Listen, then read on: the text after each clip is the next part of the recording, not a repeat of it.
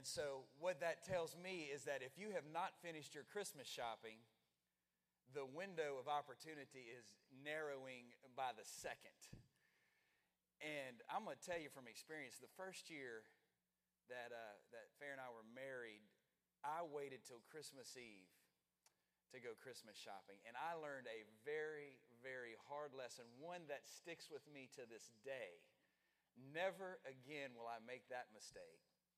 Because what happens is you're fighting with all the other men who did the same thing, and you're fighting over that one little insignificant trinket that's still on the shelf that nobody else wants, and that's why it's still there.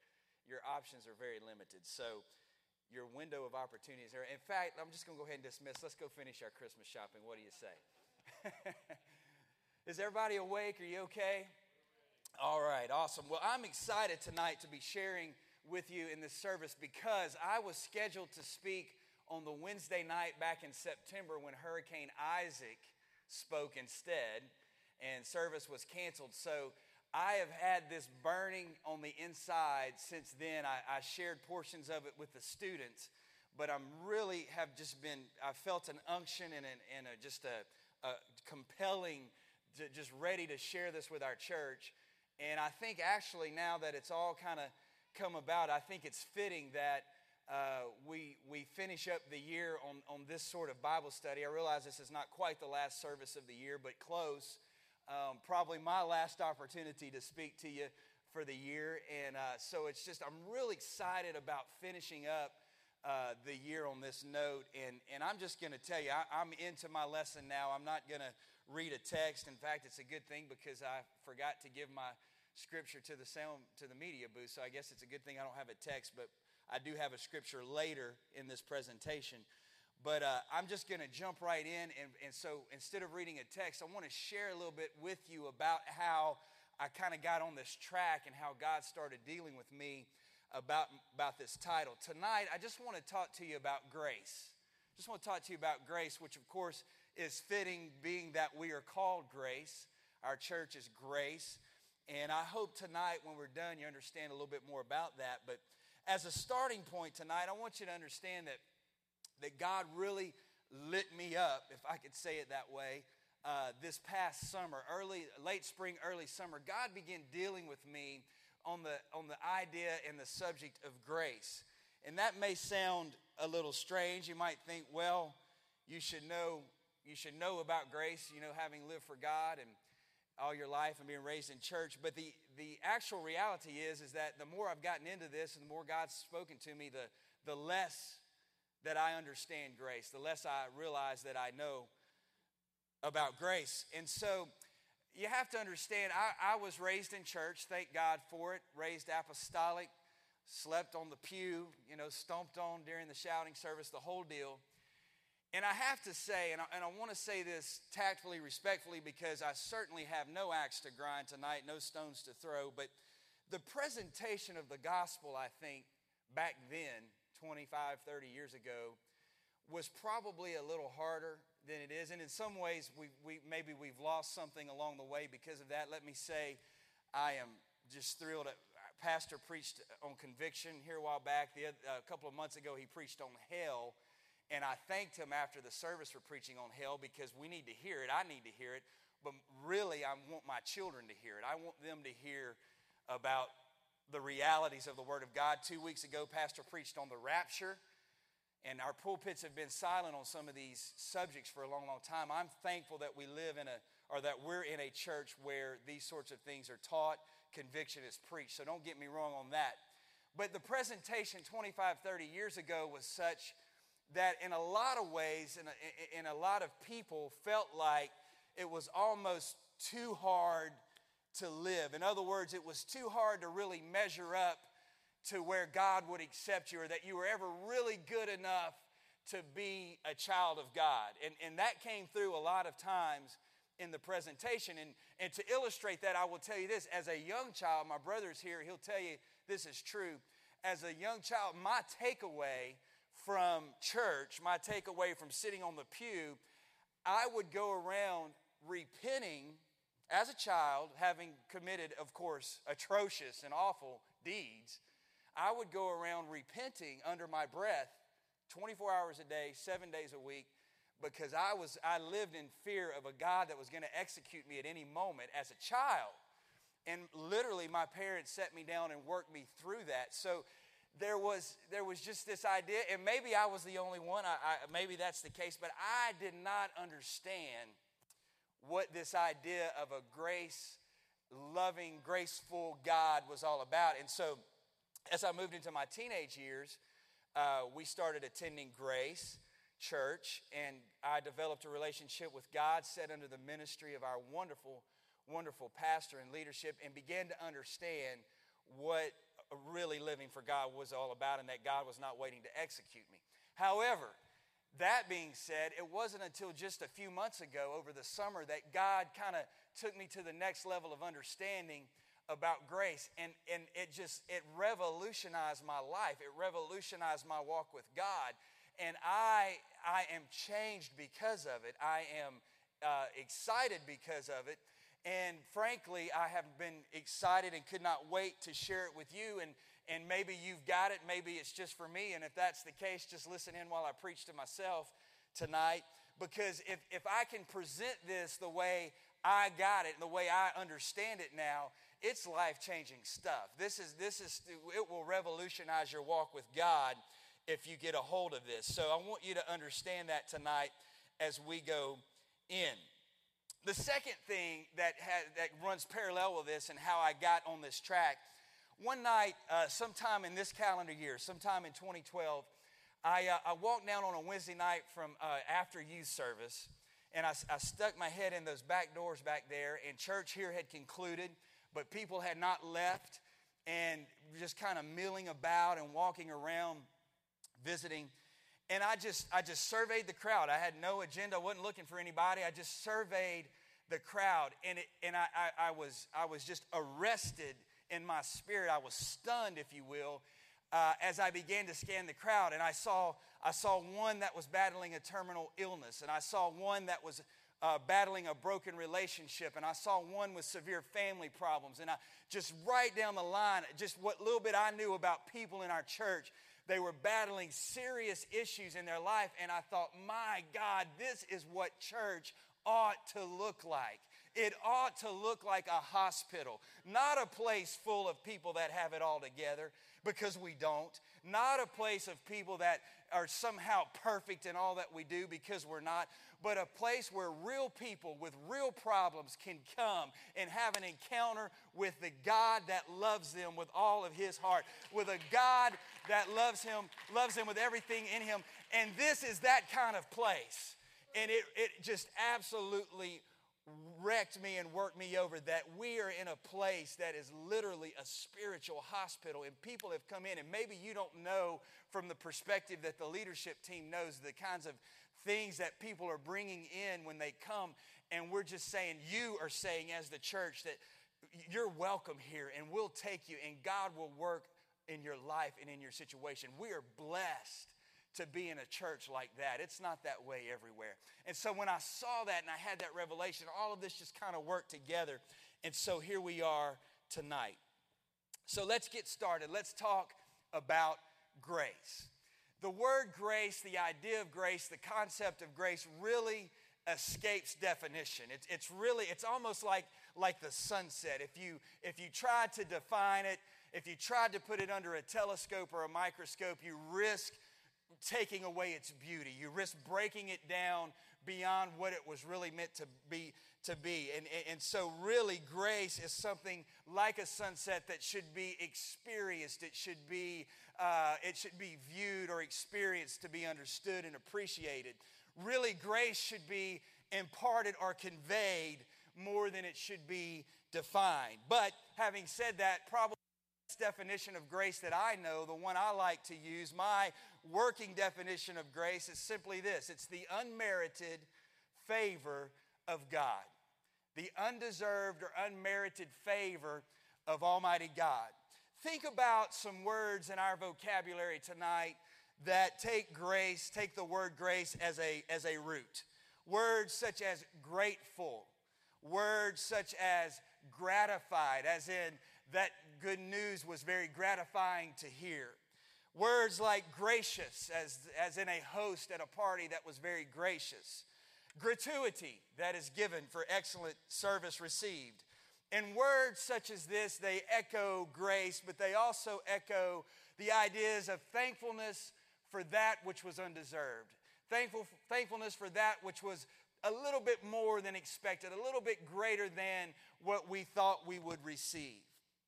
Think of the idea of grace as in a grace note. If we have any music lovers or music people in the house, you know a grace note is added to a composition. It's not essential to the melody.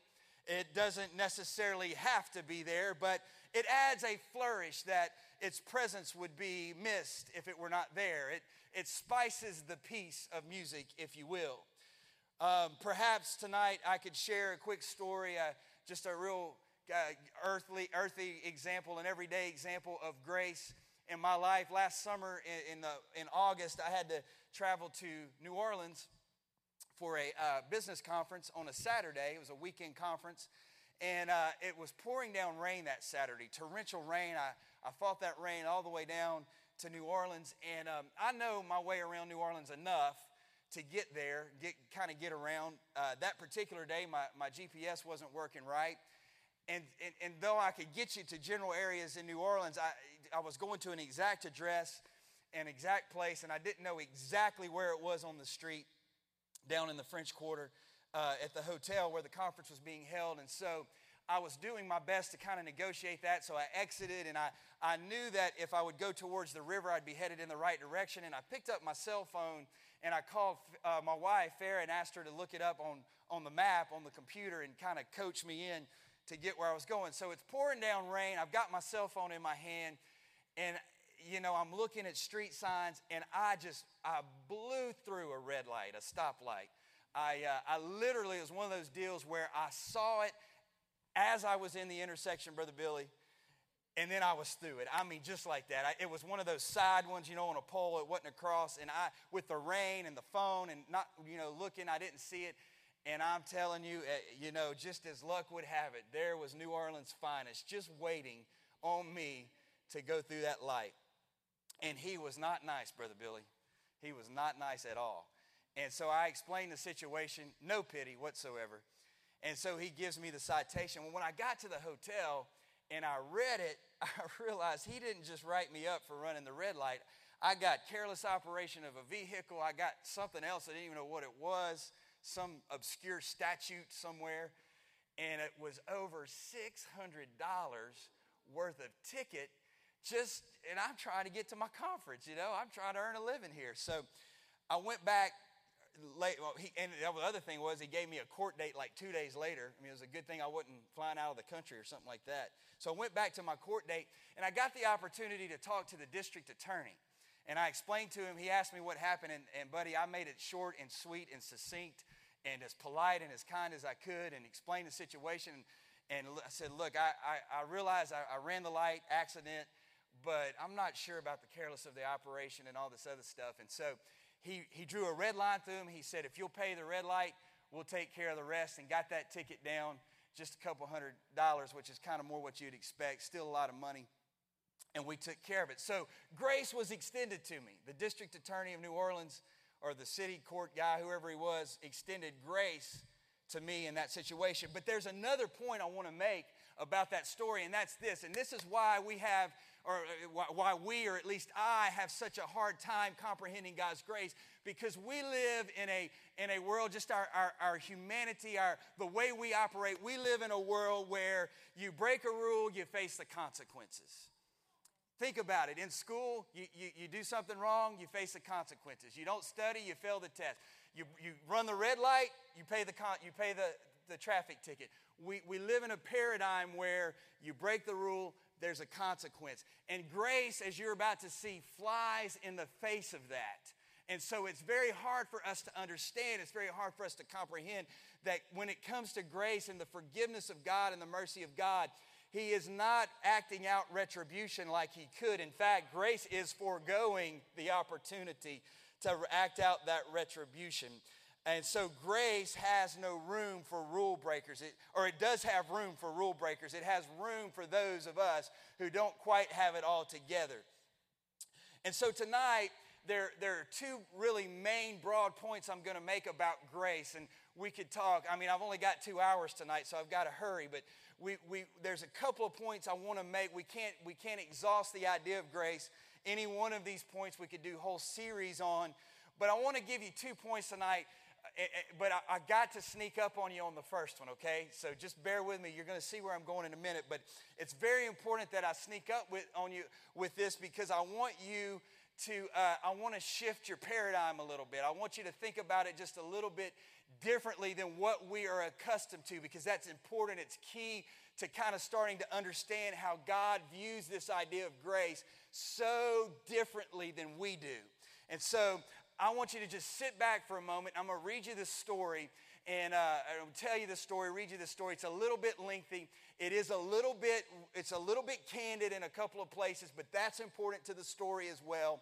And so just listen for a few moments as I work through this. It's when you see where I'm going, we're going to get there, and you're going to understand. Check this out. This is very, very fascinating. Listen to this. A young girl grows up on a cherry farm just outside of Traverse City, Michigan. Her parents are a bit old-fashioned, and they tend to overreact to her nose ring, the music she listens to, and the length of her skirts. They ground her a few times, and she seethes inside. "I hate you," she screams at her father when he knocks on the door of her room after an argument. And that night, she acts on a plan she has mentally rehearsed dozens of times. She runs away. She has visited Detroit only once before on a bus trip with her youth group to watch the Tigers play. That's the Detroit Tigers, not the LSU Tigers. Because newspapers in Traverse City report the lurid details of the gangs, the drugs, and the violence in downtown Detroit, she concludes that this is probably the last place her parents will ever come looking for her. Her second day there, she meets a man who drives the biggest car she's ever seen, and he offers her a ride, buys her a lunch, arranges a place for her to stay. He gives her some pills that make her feel better than she's ever felt before, and she concludes to herself that she was right all along. Her parents were keeping her from all the fun. The good life continues for a month, 2 months, a year. The man with the big car, she calls him boss. He teaches her a few things that can make her some money. Since she's underage, men pay a premium. She lives in a penthouse and orders room service whenever she wants. She has a brief scare when she sees her picture painted on the back of a milk carton with the headline, "Have you seen this child?" But by now, she has blonde hair, and with all the makeup and body piercing that she wears, nobody would mistake her for a child. After a year, the first sallow signs of illness appear, and it amazes her how fast the boss turns mean. "These days, we can't take chances," he growls, and before she knows it, she's out on the street without a penny to her name. When winter blows in, she finds herself sleeping on metal grates outside department stores. Dark bands circle her eyes, and her cough worsens. One night, as she lies there, no longer feeling like a woman of the world, in fact, she feels like a little girl lost in a cold and frightening city. Her pockets are empty, and she's hungry. She needs a fix. She pulls her legs tighter underneath her and shivers under the newspapers piled atop her coat. "God, why did I leave?" she says to herself, and the pain stabs at her heart. "My dog back home eats better than I do." She's sobbing now, and she knows in a flash that more than anything else in the world, she wants to go home.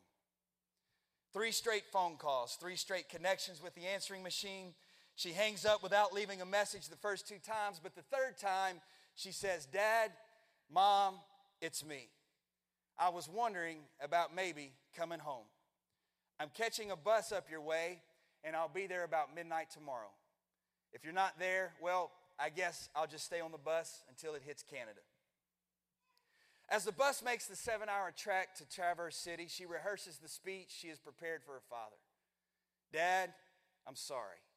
I know I was wrong. It's not your fault. It's mine. Dad, can you forgive me?" When the bus finally rolls into the station, she checks herself in the compact mirror, smooths her hair, and looks at the tobacco stains on her fingers and wonders if her parents will notice, if they are even there. She walks into the terminal not knowing what to expect. Not one of the thousand scenes that have played in her mind prepare her for what she sees next. There in the concrete walls and plastic chairs in the bus terminal of Traverse City, Michigan, stands a group of 40 brothers, sisters, great aunts and uncles, cousins, grandmother. They're all wearing goofy party hats and blowing noisemakers, and taped across the entire wall of the terminal is a computer-generated banner that reads, "Welcome home." Out of the crowd of well-wishers breaks her dad. She stares through the tears quivering in her eyes like hot mercury and begins to memorize speech. "Dad, I'm sorry. I know." And he interrupts her. "Hush, child. We've got no time for that. No time for apologies. You'll be late for the party. A banquet is waiting for you at home." That's the story of the prodigal son told in 2012 terms. That's the story of the prodigal son that as Jesus' audience would have understood it. You see, we've heard it so many times, we've read it so many times, we've preached it so many times that much of the impact is lost on us. We get kind of bogged down in pig food and pigsties, and I remember as a kid, at the Christian school I went to, we memorized the entire prodigal son. In fact, Sister Palmer was the one that taught it to us. And I'll never forget, it said, he fain would have filled his belly with the husk that the swine did eat. What in the world does that mean when you're 8 years old? Fain have filled his belly. And we read that kind of language, we memorize that kind of language, and somewhere along the line it gets lost on us and we don't fully realize the impact and the grasp of what Jesus was trying to say. We also miss a few of the nuances of the story due to cultural differences. And one of them is this, is that when the prodigal son asked his father for his inheritance, in those terms, in those days, in that culture, he was telling his father, "I wish you were dead." He was saying, if you would just go ahead and die, I could get what's mine. That's what he was saying to his father, just like the girl in the story getting mad and saying, "I wish you were dead." The second thing we miss, or at least two things that I know of that we miss, is this, is that in those days, in that culture, a nobleman, a rich man, never would have run anywhere for any reason, for anything. Pastor mentioned this the other day when he was leading service, and I thought he'd gotten a hold of my notes. The Bible says, when the father saw his son a long way off, he ran to him. Nobleman would not have done that. He would not have run, and Jesus' listeners understood that. But so great was the father's love for his wayward child. So great was his grace that the father was willing to put conventional wisdom aside, willing to put custom aside. Never mind that my son told me he wished I would die. Never mind the slam doors and the fit that he threw. I see my son on the horizon and I am running to him full of grace.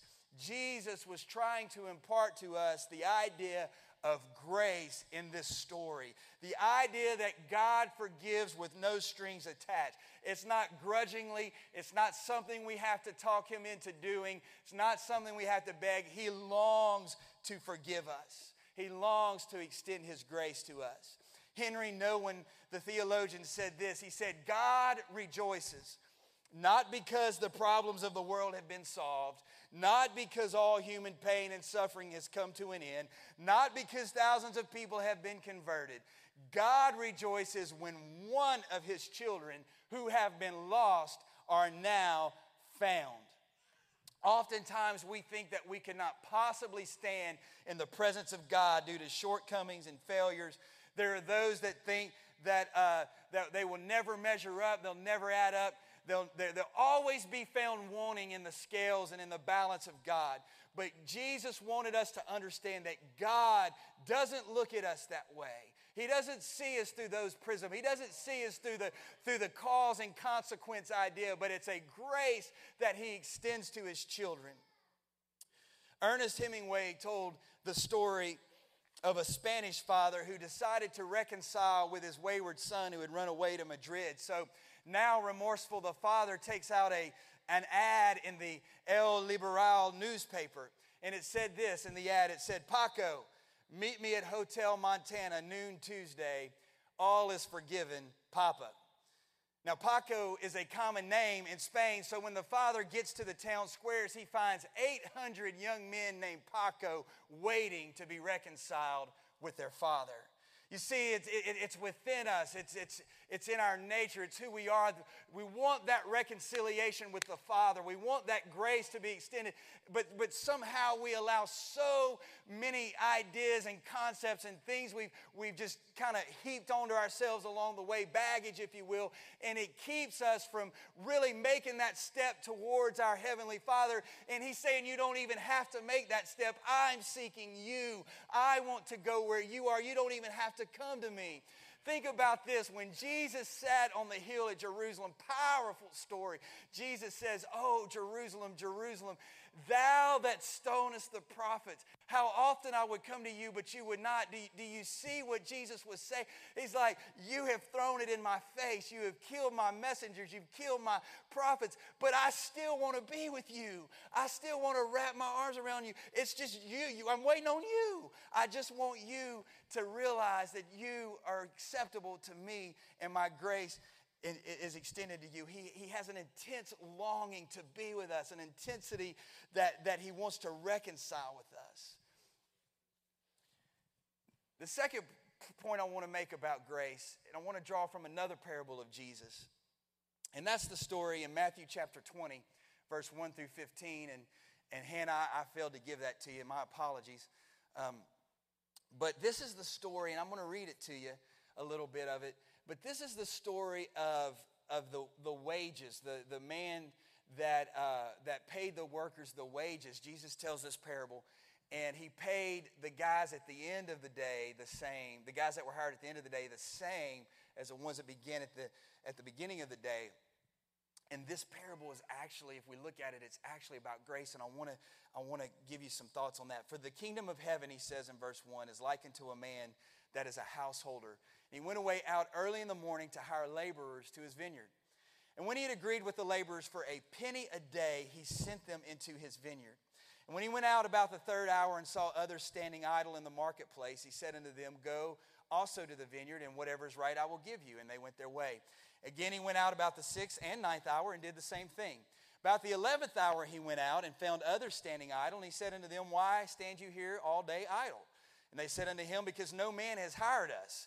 He said unto them, Go you also into the vineyard, and whatsoever is right, that ye shall receive. So when the even was come, the Lord of the vineyard said unto his steward, Call the laborers, and give them their hire, beginning from the last unto the first. And when they came that were hired about the 11th hour, they received every man their penny. Now watch this. But when the first came, here it is, they supposed that they should have received more. But they likewise received every man a penny. And when they had received it, they murmured against the goodman of the house, saying, These last have wrought but 1 hour. These last have only worked an hour. Watch this. Thou hast made them equal unto us, which have borne the burden of the heat of the day.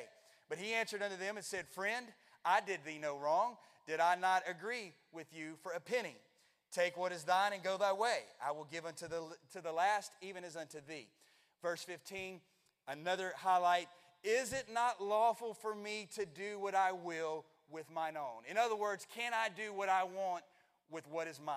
Can I pass it out like I want to? This last crop of workers that the goodman would have hired, that were standing idly about, in the culture there, most likely they were just lazy, shiftless. You know, they said no man had hired us. It's probably because they didn't want to be hired. They weren't working real hard. And they had not done anything to distinguish themselves. They were laggards. And when they showed up and just lazed around for an hour, the other guys that had worked all day in the hot sun were absolutely shocked and scandalized that the goodman would have done this to them.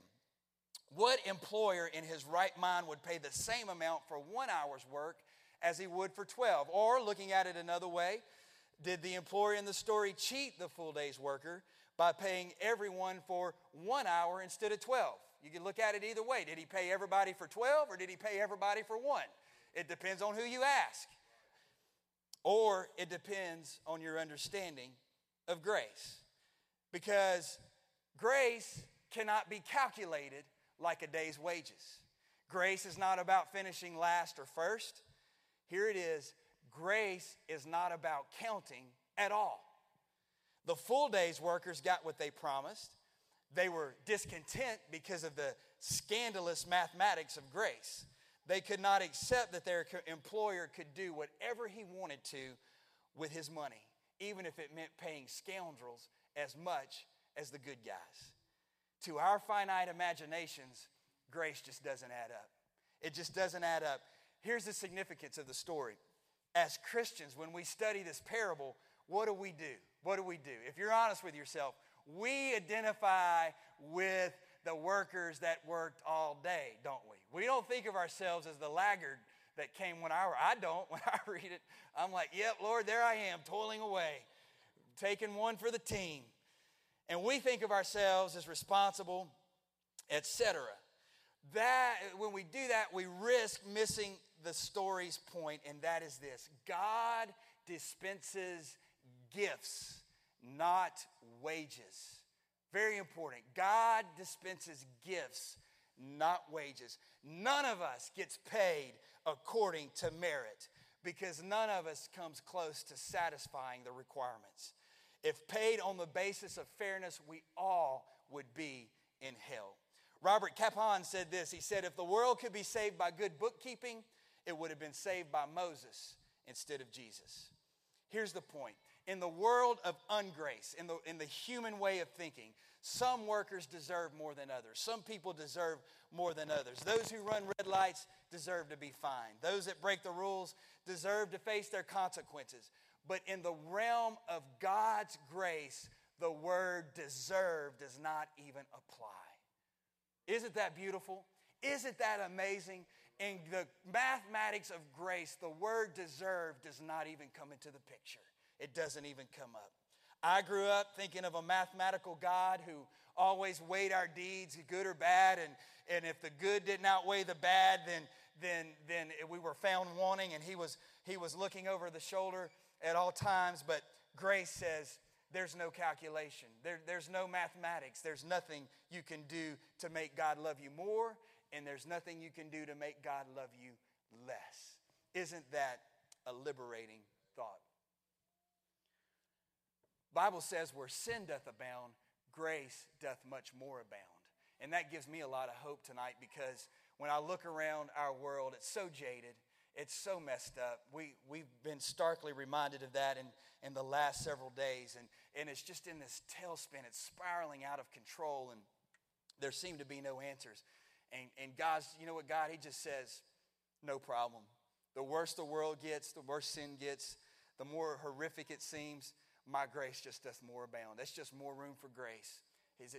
And when you think about that, like sometimes if you just start reading the headlines and going through the news and all that, you just say, God, it's overwhelming. It's just so much. And the scripture says, where sin doth abound, grace doth much more. So his grace is even more than all of that. It overwhelms that, is how much grace he has. I'm concluding. Give me another 5 minutes. In conclusion, I want to end on this idea, this thought, this story, and it'll bring in a little bit of a seasonal application as well.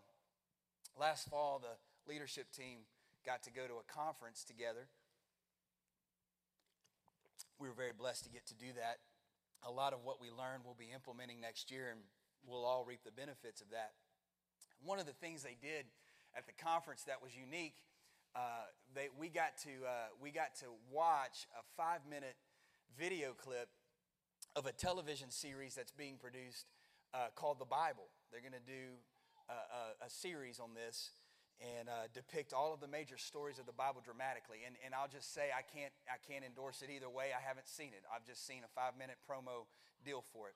The reason I bring that up and mention it tonight is during the course of that presentation, it showed just real quick, I'm talking a matter of seconds, it showed the manger scene, or it showed Bethlehem. It showed the whole scenario of the birth of Jesus Christ. And the way they did it, they zoomed in on Mary's face as she experienced birth pangs, and she was just contorted, and she was in pain. And those of you that have had a child or been nearby when a child was born, you understand.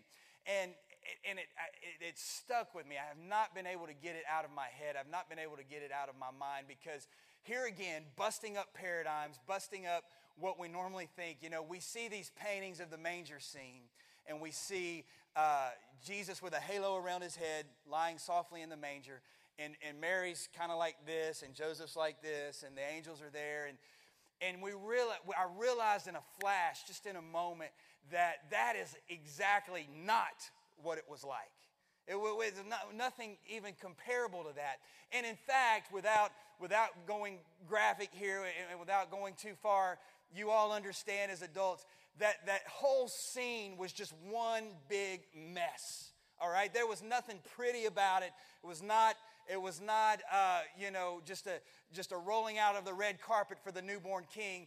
Adding to that the mess that was in the stable, the animal dung, the mud, the rotten hay, the stench, just all of that whole deal was a mess. And it occurred to me that Jesus Christ was born into a mess. He was born into one big mess. Literally, physically, Jesus Christ came to this world in a mess. And I'll leave it at that, but you get the point. And so I think, personally, having meditated on that and processed all of this information about God's grace, that he was trying to tell us something. And that is simply that he is not afraid of the mess. He is not afraid of your mess. He's not afraid of my mess. He's not afraid of whatever kind of mess somebody might bring in those doors. In fact, we're studying a book on the leadership team, and it just says Jesus runs towards the mess. And I believe that that's what his grace is really all about. I believe that Jesus is attracted to the mess. And sometimes we think that here comes a mess, and I just can't get there. I can't get to my Father because of my mess. And I want us to turn our thinking upside down tonight and realize that, in fact, the opposite is true. He is drawn to you tonight if you are in a mess. That is absolutely his passion. And so tonight, I want us to get a hold of it. If you're here tonight, if there's somebody here tonight and you're wrestling with something in your spirit or in your life, and something's broken, something needs to be fixed, I want you to know you're in the right place, not only physically, but you're in the right place spiritually, because God wants to do something in your life. I'm not saying you're messed up, but I'm just saying if you feel like your life is a mess, God wants to work in your life. But the second thing is I want to challenge us as Grace. And I love our name. Thank you, Pastor. Years ago, I remember when you named the church Grace. I remember it very distinctly. And I think it was by revelation and inspiration and will of God. The more I get into this, we have the perfect name for a church, Grace. Because we as a church body, we as believers, whether it's one of our own or whether it's somebody that walks in those doors, our job is to extend grace to them. Our job is to mirror the grace of our Father to them and let them find the same kind of healing and hope, forgiveness and restoration that we have found in our life.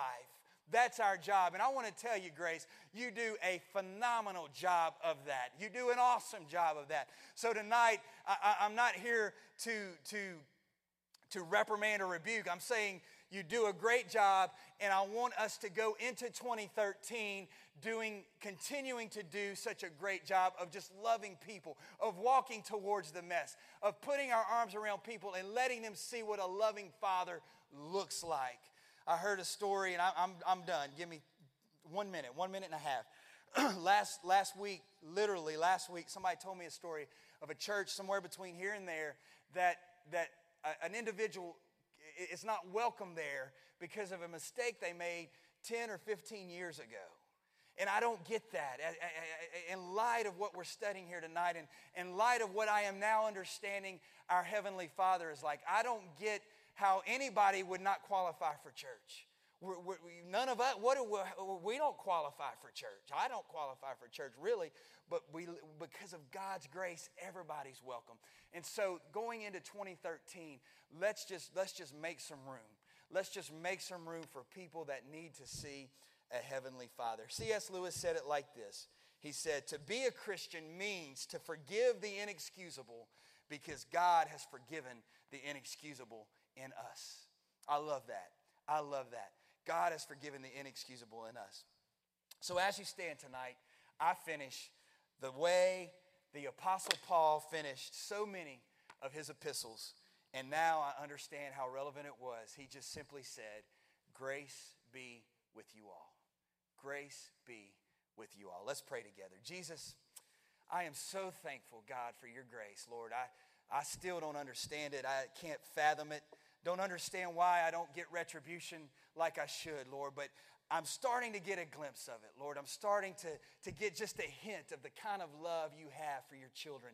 And it's liberating, God. In fact, it's almost intoxicating, Lord, when I understand the fullness of your love for me and for us and for our church, God. And I can go tonight living in your grace and living in your peace because your love is that of a father and it is overwhelming to me and in my spirit. Lord, thank you for such a wonderful church, a wonderful body of believers that has extended grace in so many ways to so many people, Lord. And I believe you're going to send us opportunities in the coming year to do that even more. So, Lord, we pray tonight that grace would be with us all. In Jesus' name, in Jesus' name.